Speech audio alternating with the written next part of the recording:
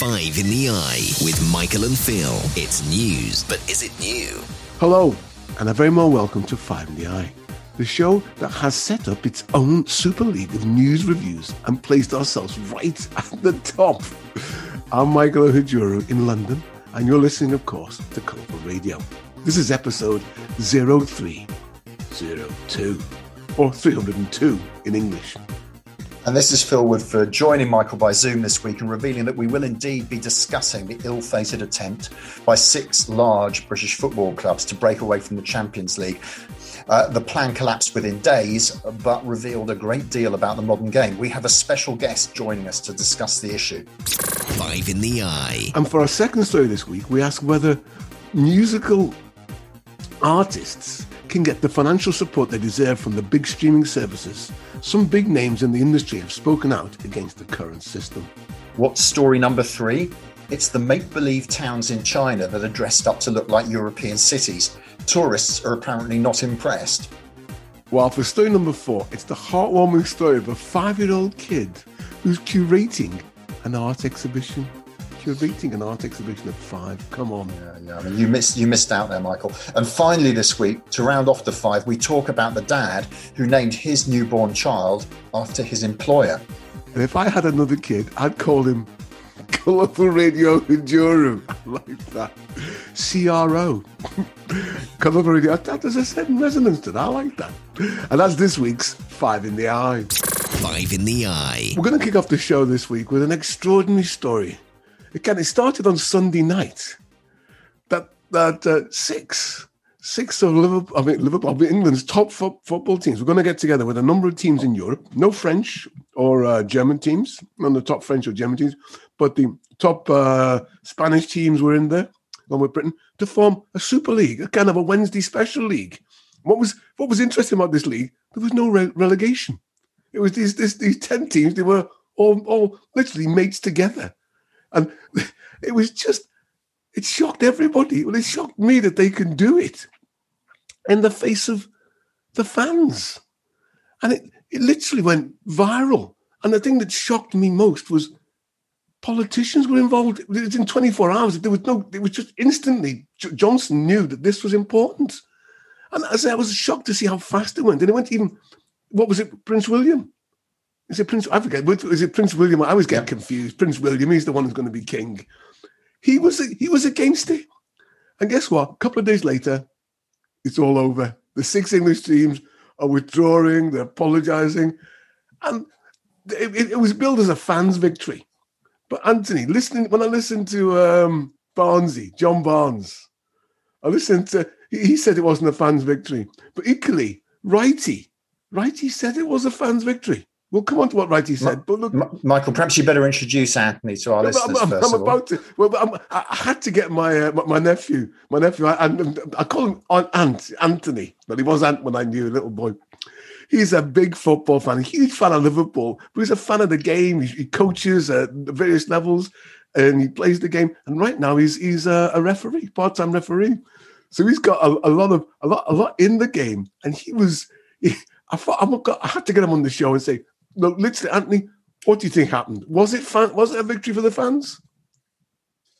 It was an outrage. I don't think it's a victory for the fans at all. This is an absolute outrage is what's happened. I don't know where to start, really, but we're going to have a discussion. So I'll throw this into discussion, right into the centre of the discussion, actually. You've got to remember that these 6 owners of British clubs, I'm going to deal with Fenway themselves, but these 6 owners have treated these clubs like they were commodities, like they were cash cows. Yeah. One thing they did not count for was the feeling amongst the fans. However, it goes deeper than that, because what they did not realise and what they couldn't counteract and what they cannot counteract is because the fans have now been in a situation where these owners have sold them out. And you can't unsee that. It goes much deeper than that now. Let's look at the playing staff. We've got to ask ourselves, these rich owners have brought us, for Liverpool, Marnie, Salah, Edison, Thiago, Fabinho. Do we want that, or would we rather have a Steven Gerrard, or the Carragher, because that's how deep the situation and this conversation's got to go in order to have any meaning. But let me throw that in for round one. Well, couldn't we say, Anthony? Look, the kind of mentality you've been talking about, the cash cow, the milking it for the money, and didn't this all really start back in the early 90s with the Premier League? And, you could argue now the fans are already being ripped off for their tickets. They're being ripped off for all the merchandise and the shirts, and it's being milked to the nth degree, isn't it? I mean, the Super League, in a sense, is just a progression on from where we already are. Yeah, it's like getting washed and dry cleaned. It's ridiculous. It really is ridiculous. Anthony, I'm concerned here. When you're saying the players, Salah, but these people that they bring in, don't they have a bit of the club in them? The kissing the shirt, the badge, and all that. Do you believe they haven't got that what Steven Gerrard had? They can't have that. I'd raise this, and I'll tell you. I'll say this: there are some players that have come into the British game and settled into British society and done well. However, if you ask most of those Brazilian players, even the players that have settled into Liverpool at the moment in time, their dream is to play for Real Madrid. Their dream is to play for Real Madrid. So while we're their adopted club, we know that really most of the continental players want to play on the continent for either Barcelona or Real Madrid. The only reason why a lot of these players come to the Premiership is because of cash. The money. Because of the money. And that's why I said in the opening round that we've got to ask ourselves in British football now, would we rather have Lampards and John Terrys, Steven Gerrards in the masses, or are we going to continue to have unscrupulous characters running the club? But I mean, isn't it, again, I would say, the days when homegrown talent was the norm, they've got, I mean, if you look at someone like Tottenham, you've got for every Harry Kane, there are going to be a handful of players, aren't there, who've come from overseas. You could say they're a big draw and they add to the excitement of the game. We're bringing in a rich array of talent. Don't people want to see the best players? But at what cost? At what cost? I get your point. I think they've actually sold their soul now. There's no way back now. Because they argue football is an international game. People in Singapore, in Sydney, they want to see Tottenham play Liverpool or Barcelona play Real Madrid. They want to see the big game. Well, they think they are the big games. But you said there's something else going on there. There's fans. The Liverpool fans who generations have supported these clubs. If you speak to generations of Manchester United and Liverpool supporters, we would much rather see some of our homegrown talent that are born and bred in our city representing our city as far as our football teams are concerned. And in a way, with these big money men coming in, it may be a good thing because we might have finally hit that button where people want to start saying, look, this pyramid's wrong. We need to start focusing in on localities and on teams like Liverpool, Everton, Manchester United, Arsenal, being representative of the people and the young people of Arsenal, Liverpool and Manchester United. And that's how we're going to start growing the game again. Maybe it's a good thing. Maybe this thing's going to lead to these big owners realising that it's not a cash cow, withdrawing the money, and then we start again. Only we start again based on representation. Sorry? Just about the Super League, because there is this argument, isn't there? It was a negotiating ploy.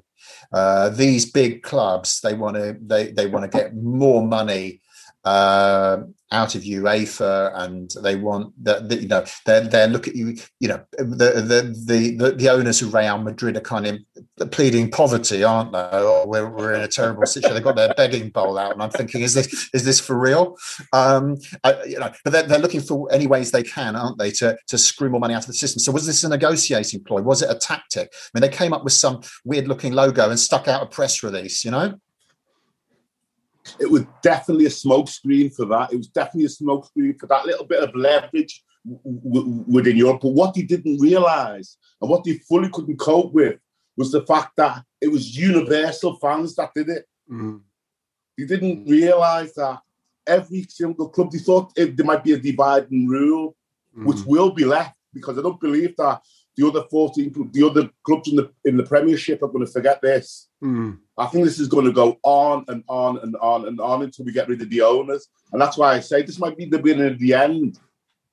But the end might be the beginning of a new beginning where we're getting teams that are representative of the people of that area. So, can I just finish on Michael, one other do you point? think there should be?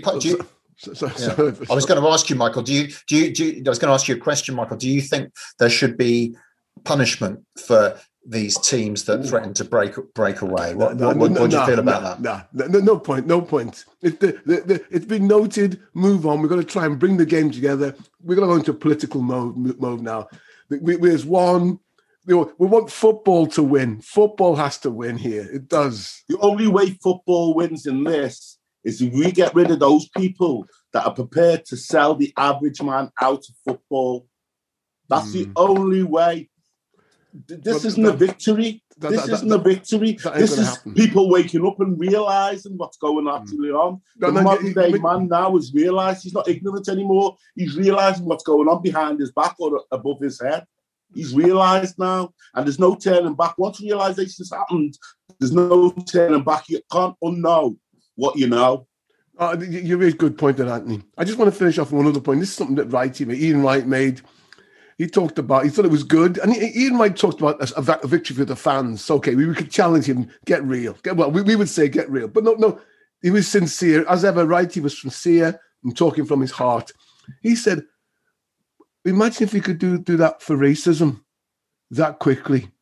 If collectively we could all come together and say, enough of this. And, it got me thinking, are they real? Are they serious about wanting to kick it out of sport?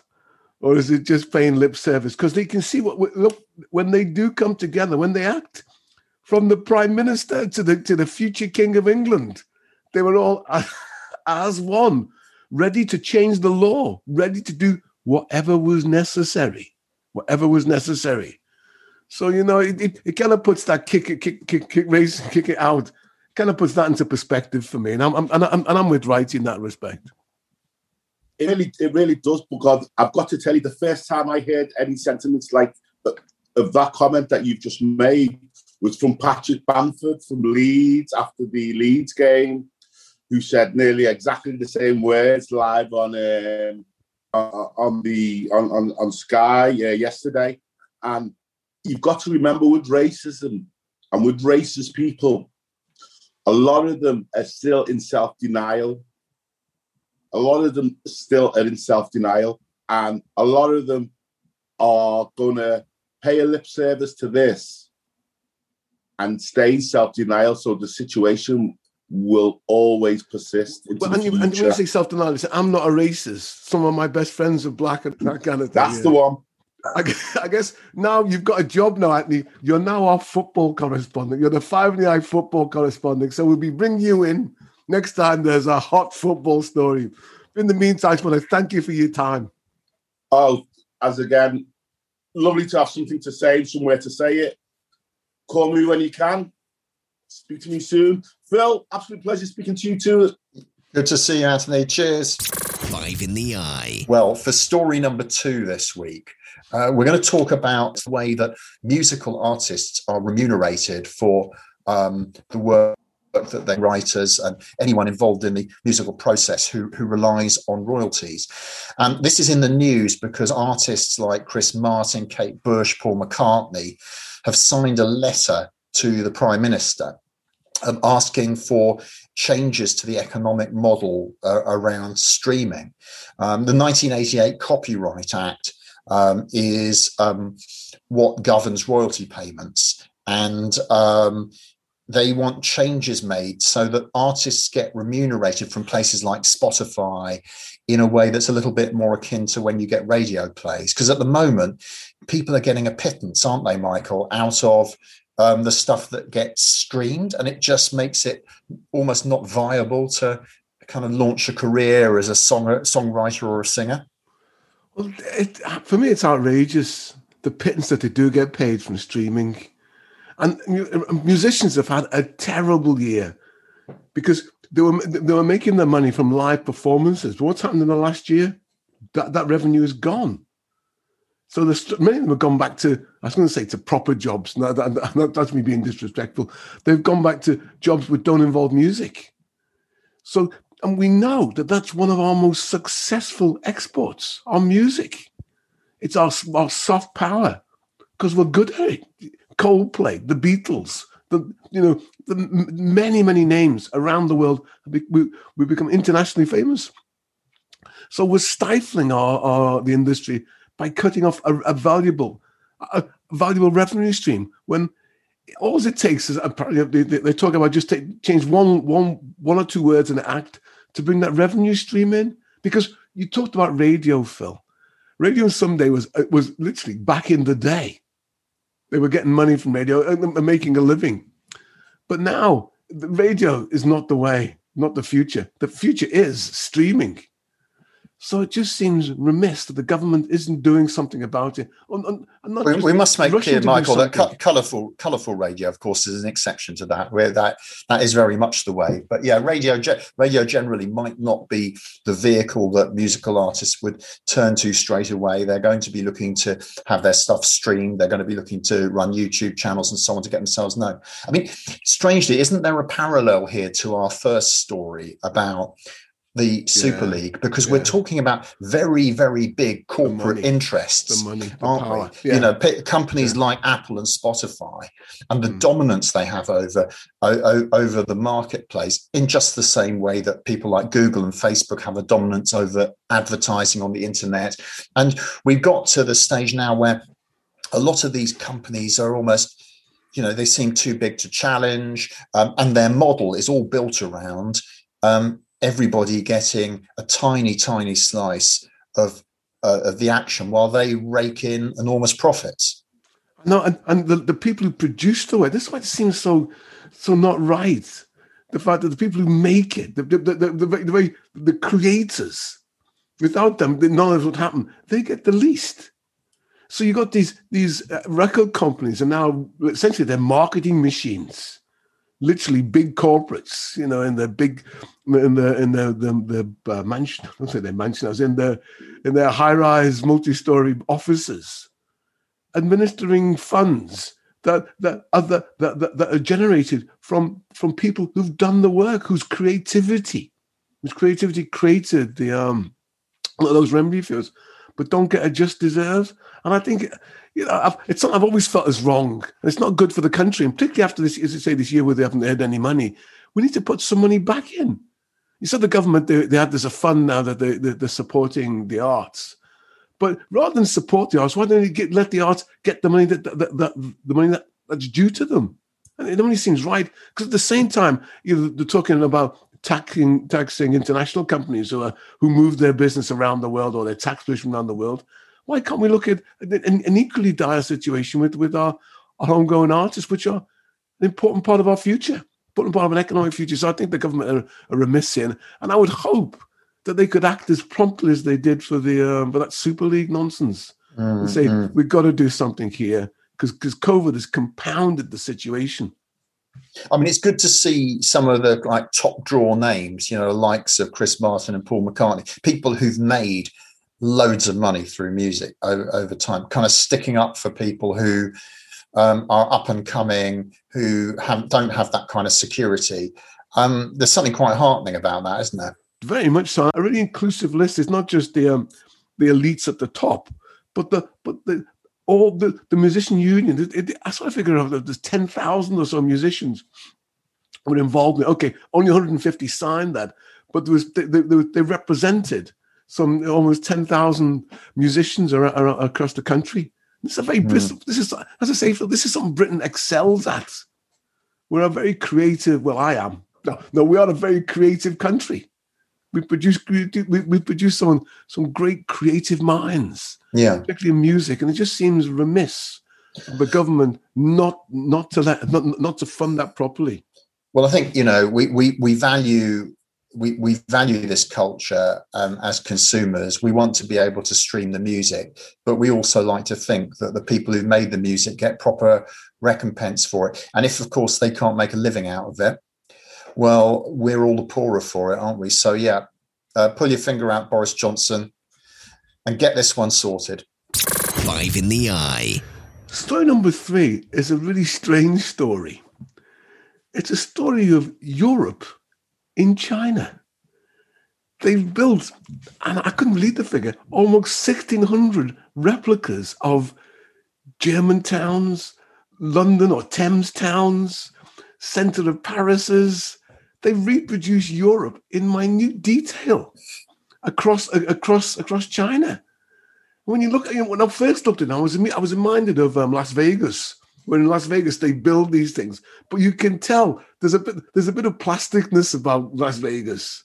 But here, this is authentic. These are real solid.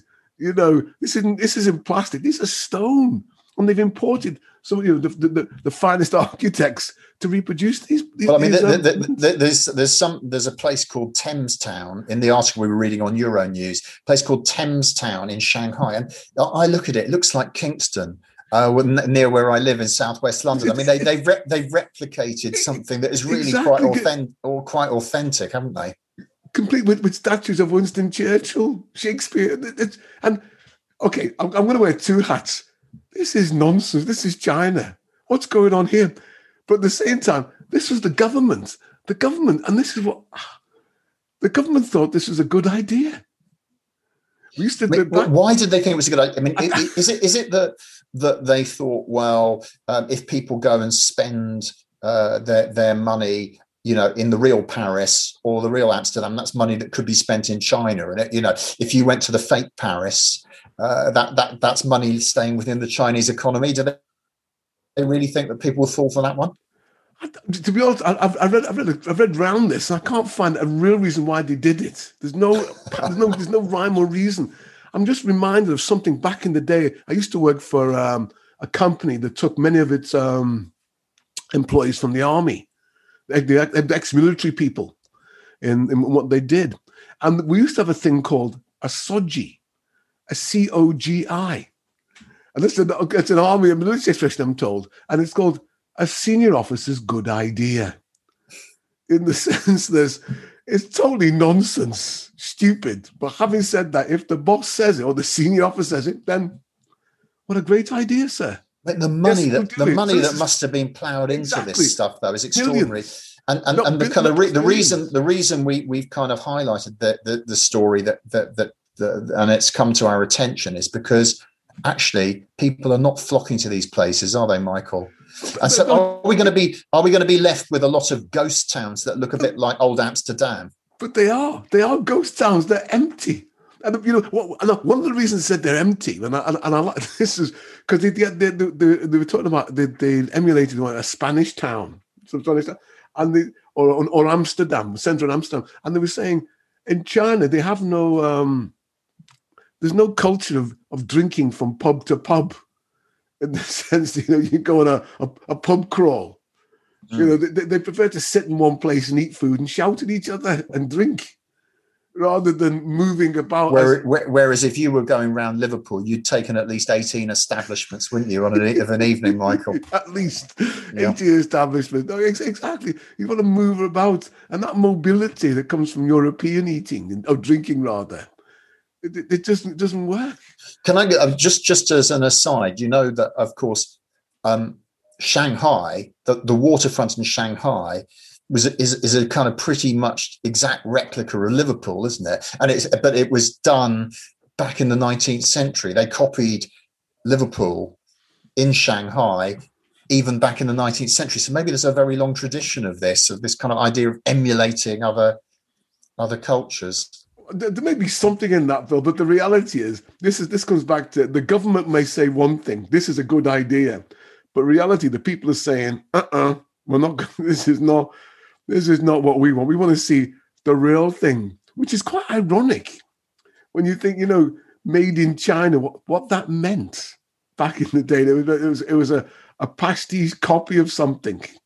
And here they've done a really exact copy, and it didn't work in their own backyard. So for me, I guess it's governments don't always have the best ideas. You need entrepreneurs who spot a gap in the market and build something. So maybe this is the government has spotted a gap that wasn't there. 5 in the Eye. Okay, for story number 4 this week, we are going to look at a very special art exhibition. And this is because it's being curated by a 5-year-old. And Michael, you advise, I think, that a 5-year-old would be. I mean, you're a culture vulture. You're an art expert. Now, the snob within you would say that a 5-year-old could surely never have the judgment, the wisdom that you bring to the art world. Oh, no, that's an interesting thing. You said that judgment and wisdom are those words that appear in the art world. I guess when I first read this story, I thought nonsense. Move on, nothing going on here. But you encouraged me to have another look at it, and there's something compelling about it, because Picasso used to say it took him a lifetime to paint like a child, to have that innocence that a child has, to see something in a different way to an old eye does. So, looking at a bright, smiling face, you can't help it, there's something going on in her head. And if this is young Astrid Cooper, and the show is entitled "My Kid Could Have Done That," which is a pretty clever title. But Phil, if that brightness and happiness is manifested in the paintings that she chooses, then I'm happy to have a look and say have a go. But I'm still a bit skeptical, but I'll be taken up by the fact that I'm relying on her energy. But then you have to think, behind these child prodigies, there's a prodigious parent. Well, yeah, and in this case, it's a parent. It's a dad, Mr. Will Cooper, and I would suggest that he seems to be pretty well connected, because he's roped in a number of artists who have some kind of standing, and what they're doing is they are co-creating works with children, either their own children or with a young child. And so when Astrid comes to kind of put the exhibition together, she's looking at the work of other children as interpreted with the help of some leading artists. So this could really be quite a thing. We're not just talking about kids' drawings. We're talking about some serious names in the art world, Michael. The cynic in me says, are they creating a market here? Are these pieces going to be auctioned off at the end of the exhibition? Do you think there'll be red spots alongside the different pictures showing that they've been red spot? Oh, definitely. Oh yeah. I mean, I'm slouch. I'm tempted. I'm sure this is more auction territory. You get better prices. Create a market. And I think as I think about it, this thing could have legs. This thing could have legs. Could be taken across Europe. You could have start schools for children, because art, I think, is a wonderful thing. The interpretation of art is really, really special. So I started a bit cynical on this, Phil. So thank you for kind of pushing me to have a little bit further. So we shall see. Good luck to Astrid Cooper. I will not be buying any of the works in the short term, but who knows? 5 in the Eye. But our final story this week, it's about a man who was given permission by his wife, and he states that very clearly. My wife gave me permission to do this, to name his son after his place of work. When I first read that, I was immediately reminded of, I've got a good friend who named her daughter Florence, after the city of Florence, a wonderful city. Mm-hmm. Or equally, Chelsea, the daughter of Bill Clinton. Yeah. Named after the famous London Football Club. It was named in the European Super League. They had a very. Can I just correct you there, Phil? Let it be known that it was not to do with football. It was to do with a very pleasant time they had in Chelsea, in more ways than one. They want to be remembered. But this Indonesian man, and he worked for the Department of Statistical Communications. Or now I'm going to practice my Bahasa Indonesian, so forgive me. Here I go. Dinas Komunikasi Informatika Statistika That's the Indonesian for the Department of Statistical Communications. So that's what he called his son. Now, his family are a bit skeptical. They don't like it, but he's actually given him a nickname. His nickname is Dinko. So I guess that's going to survive. But this whole idea of naming your son after your place of work. Well, I mean, you'd have to love your work, wouldn't you? I mean, this guy must love statistics. I mean, how many of us love our work so much we want to name our kid after it? It dawns on me it's just as well he didn't work for the local pest control department or the sanitation department or something, because that could have caused a lot of trouble for the child. But having said that, Phil, there's some question mark whether or not the authorities have accepted this as a name. Because it doesn't seem right. Okay, there's that song by Johnny Cash, A Boy Named Sue. He said because he named him Sue because it'd make him strong and all that. But this is being called Department of Statistical Communications, the EPSTAT, Stato, Commie. I mean, what would happen? What would happen if he followed his father into the same kind of work? I mean, we could end up with him working in the same department that he's been named after.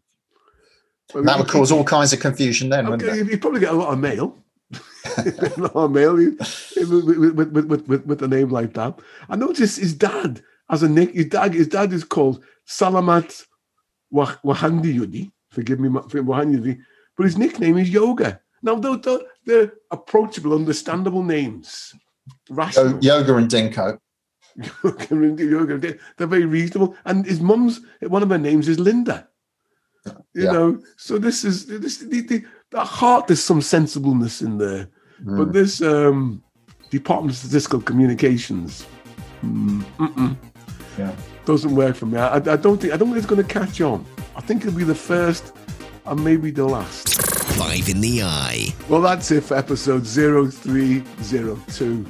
If you're planning on giving birth in the next week, it's probably best to opt for a normal name, like Michael or Phil, or maybe Five in the Eye. We hope you've enjoyed our review of the week's news. We'll be back here to do it all over again next Friday at the same time, so do join us then. For now, this is Phil Woodford wishing you well for the week ahead and saying goodbye. And this is Michael Ohujuru saying, as always, if you have been, thanks for listening. The Super League is now officially closed, at least for now. Goodbye. Five in the Eye with Michael and Phil. It's news, but is it new?